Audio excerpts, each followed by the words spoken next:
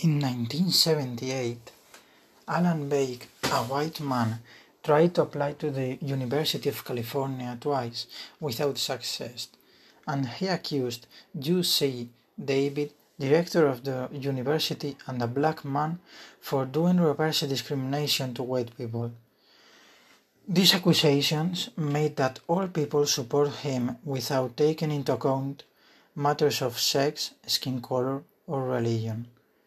He thought that no one should be discriminated being or not being a white man.